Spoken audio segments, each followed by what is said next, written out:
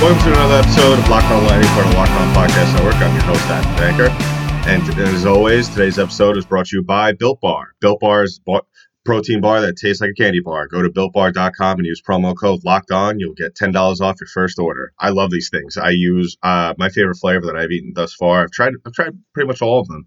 My favorite flavor is the banana nut bread one. It's absolutely incredible. I was not expecting them to taste this good. So they're definitely perfect for if you're trying to get out of the house during quarantine. You want to go for a little run. This is the perfect thing to eat if you haven't really eaten anything else and you just want to fill your stomach. So definitely try these things out. They're awesome. So go to BuiltBar.com and use promo code Locked On. So how's everybody doing today?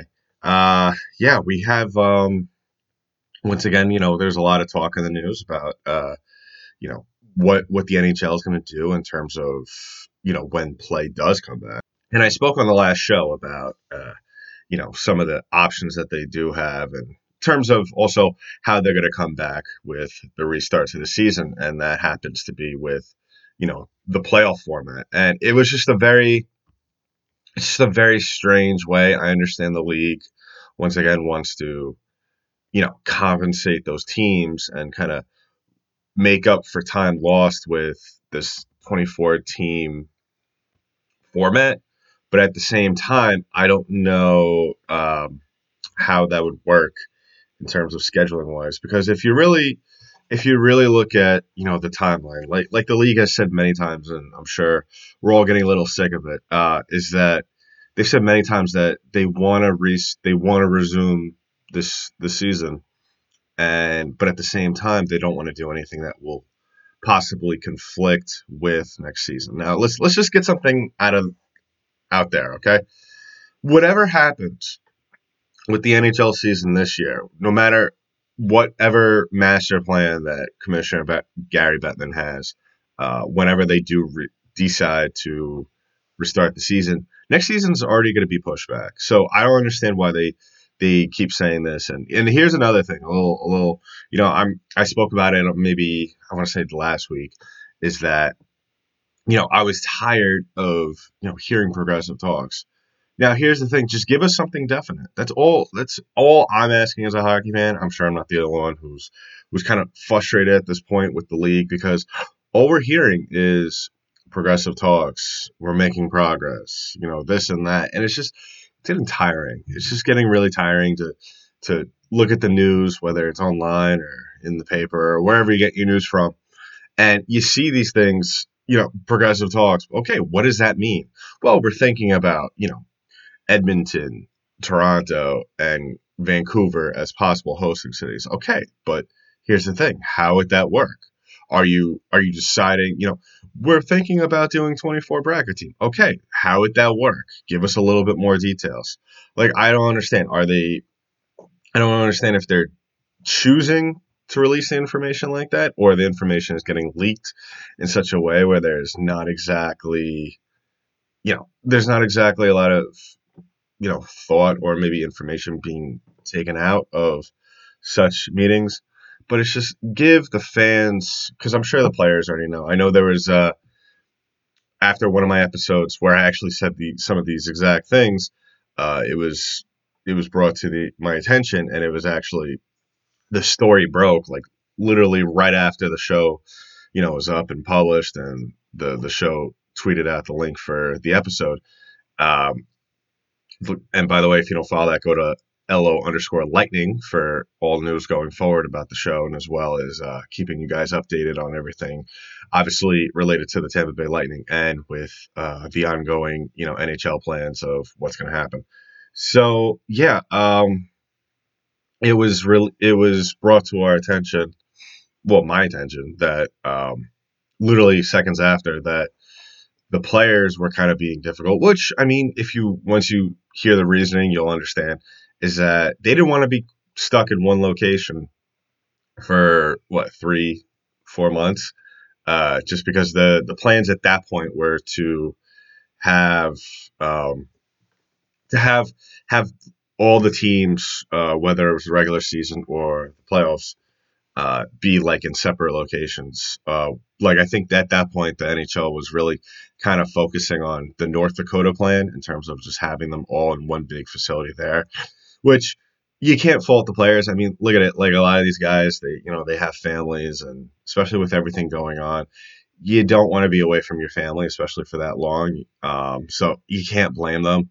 And I think that the league needs to be more realistic. As much as I know, and as much as we want them to come back and play, and they try to think outside the box, I guess, with some of these ideas. But you need to understand these are human beings that have families and are going to be, rightfully concerned about their loved ones when they're, especially when this will still be a thing. It's not like the NHL is going to start play, is going to restart play for this year's season, and the coronavirus is going to be gone. I mean, that's wishful thinking. That'd be great if this thing is completely gone by the time they start play.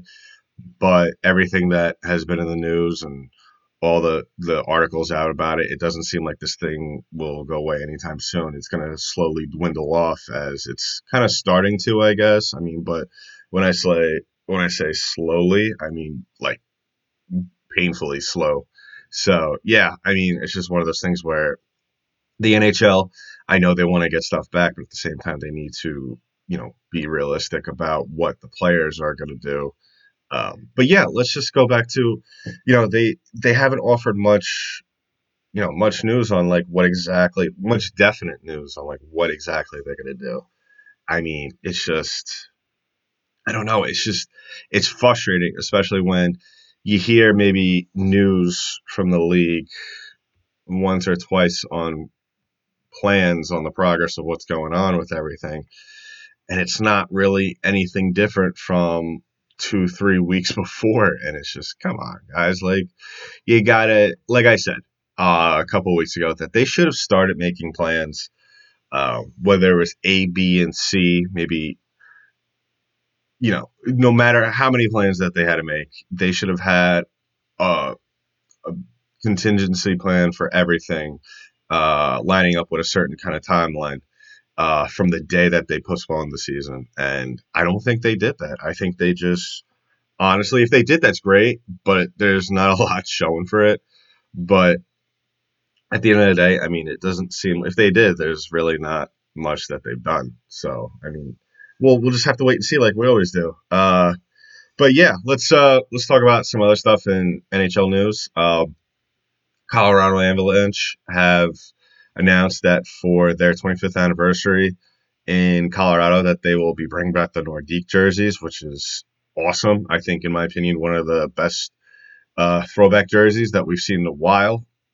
I would like to, I think I spoke about this maybe a couple weeks ago on one of my episodes about, jerseys and such, and how I thought the Tampa Bay Lightning should bring back kind of like I believe it was their 2004 season jerseys, maybe wear those as maybe like an alternate instead of those all black ones. I mean, the more I look at them, the more I do like the black jerseys, but at the same time, I think that, I don't know, maybe it's just because Major League Baseball does it a lot and the NBA does it to some extent, where those two leagues, a lot of the franchises in those leagues wear a lot of throwback jerseys.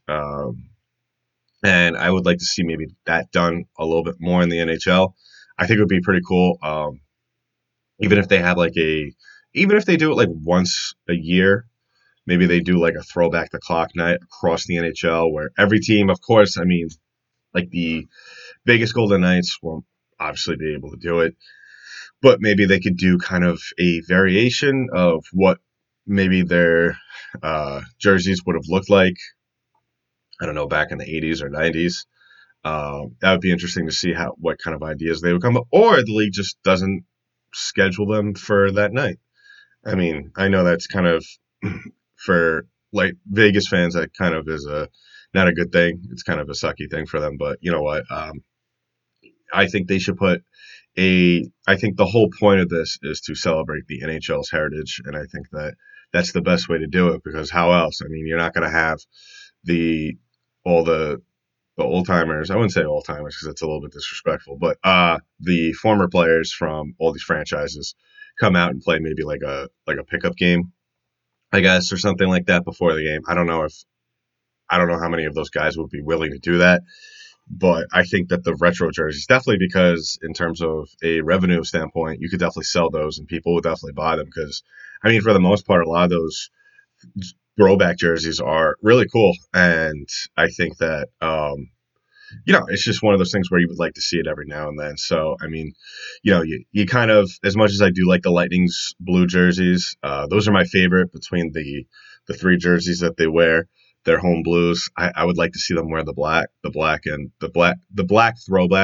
that they have every now and then. That they had every now and then, maybe once or twice a month, or maybe like I said, for once a year with like the rest of the league doing a kind of like a throwback or like a homage night to the players of the past. So yeah, it's something for the league to maybe think about. I think it would be awesome to do that, especially with play returning.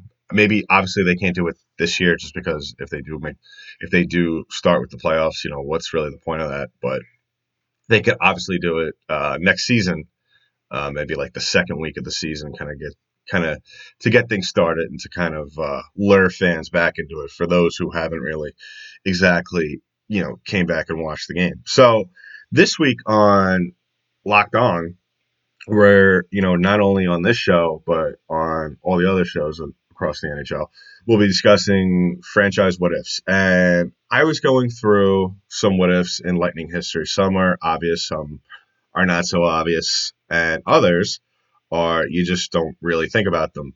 And the one that I totally forgot about was the 1999 draft. Now, for Lightning fans that don't know, were maybe too young or maybe just forgot. Uh, During the 1999 draft, the big story was the Sedin twins coming out, and the Lightning traded their first round pick for the fourth overall pick and two third rounders from Vancouver. And then the Lightning ended up trading their fourth overall pick to the Rangers for Dan Coulier. And it's just one of those things where the whole theme of that draft was teams, especially obviously the Canucks, who ended up with both of them, was the Sedins were coming out of Sweden, and they stated early on that they wanted to play together. So whoever drafted one of them, in a way, had a bargaining chip with them to kind of say, hey, if you want the other Sedin, you got to give us A, B, and C. And they were very good players, so to have both of them together was obviously a big deal. And we all know the Vancouver Canucks ended up maneuvering their way through the draft to get both of them back to back with the second and third overall picks. And so here's the thing: if you really want to think about it, would the Lightning have had any chance of getting both? No, absolutely not. I mean, technically they did, but I don't know how they would have maneuvered. I mean, they definitely could have gotten one of them. I don't know how. They definitely would have had to do some maneuvering and definitely trade away some key pieces at that point to maybe move up. But I don't know how good of a chance that they would have been able to get two unless they had another team draft the other Sedin brother, and then whereas both of them would have held out until they ended up on the same team, where stuff like that could possibly get ugly, and you don't want to have your start to in the NHL playing with a new franchise start like that. So I don't know. You never know. Maybe they would have backed off once they got drafted and realized let's we could always in free agency join the same team, stuff like that. I mean, who knows what if they would have done if they ended up getting drafted by different uh, teams. Now, here's the thing that stuck out to me. It's, I think that championship teams are built on not really so much the players that are drafted in the first, second, third round.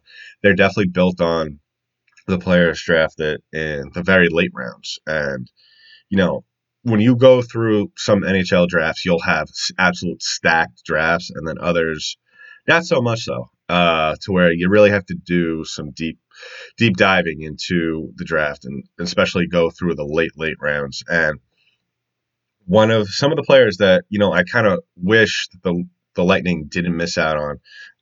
The other three names that were really big. I mean, if you want to go through every name in this draft, I'm sure we could all probably remember a time where we saw that player do something somewhat memorable in the NHL. But for the most part, not a lot of players from that draft ended up playing long careers.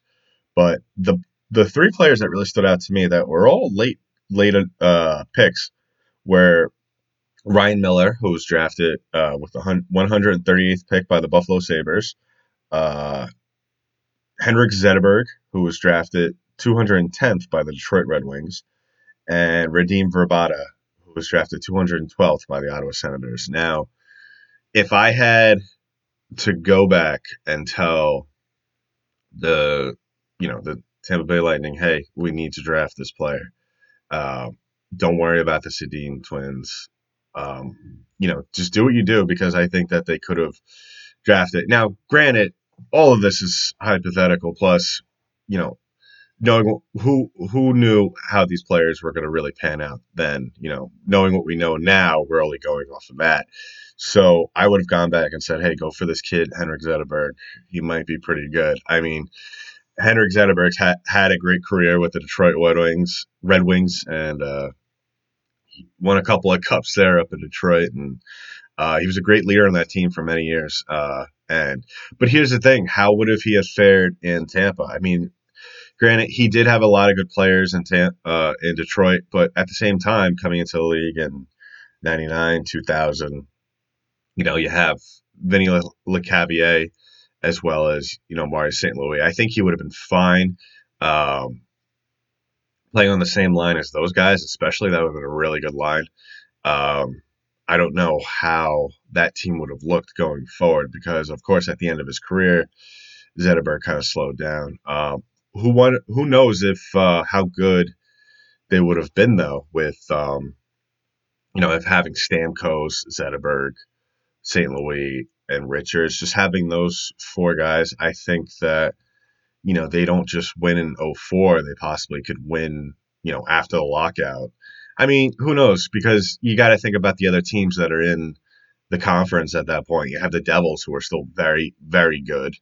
And you have the Red Wings as well. But are the Red Wings really as good at that point without Henrik Zetterberg? Are they going to have the same success without him? Do they still win those cups? We don't know. We could only go off the information that we have now. So yeah, I mean, I would have loved to have seen the Lightning get Henrik Zetterberg. But who knows? They maybe wouldn't have been able to get guys like Kucherov or Hedman. Who knows how today's team would look like if they would have made, one different pick back then. But yeah, that's one of my favorite what ifs from the Lightning thus far. I mean, we have a bunch to go with in the future, and we'll discuss them in length, obviously, as we did today, in the future going forward. The Redeem Verbata, I wouldn't mind have seen him either on this team. Uh, Also, Ryan Miller. I like Ryan Miller. I don't know if they would have ended up going after Ben Bishop. Who knows? Maybe they would have. They ended up going after Ben Bishop and then eventually getting Andre Vasilevsky. I mean, if I think that if they go after Ryan Miller and he's as successful as he was in Buffalo with Tampa, I don't know if they feel the need to go after a guy like Andre Vasilevsky. I think that maybe at that point. Then again, I mean Bishop is.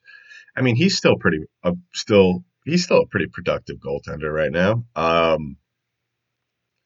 But would they have gone after Andre Vasilevsky? I don't know. I don't know if they would have felt the need to really stack up that much on um, goaltenders. So, I mean, according to the redraft that the NHL had the other day on their website, the Lightning in a redraft wouldn't have gotten Vasilevsky anyway. I mean, of course, knowing what we know now, he probably would have gone. If teams knew back then how players were going to be now, of course, Vasilevsky would have gone first in that draft, so they probably wouldn't have got him. I don't remember who the player the Lightning would have ended up with. Oh, actually, you know what? I do remember. It was Jonas Corposalo, who was originally drafted number 62 by the Columbus Blue Jackets. He would have gone 10th to the Lightning, which, I mean, Korpisalo is not a bad goalie. I mean, yeah, he kind of struggled somewhat last season, and he's been a decent goalie thus far in his career, and I think that they would have been in good shape with drafting Korpisalo. But then again, who knows? With having the hypothetical situation of Ryan Miller and Ben Bishop in their franchise, who would have known what the Lightning would have done? Or even if they would have had the 10th overall pick, who knows? So, yeah, I mean, that's the one thing we love, and all the Locked On Lightning fans love hearing about here on Locked On Lightning is the what ifs. I think we play that what if, even though it is a official segment this week. I think that we play the what if game a lot more on Locked On Lightning than I think a lot more shows do.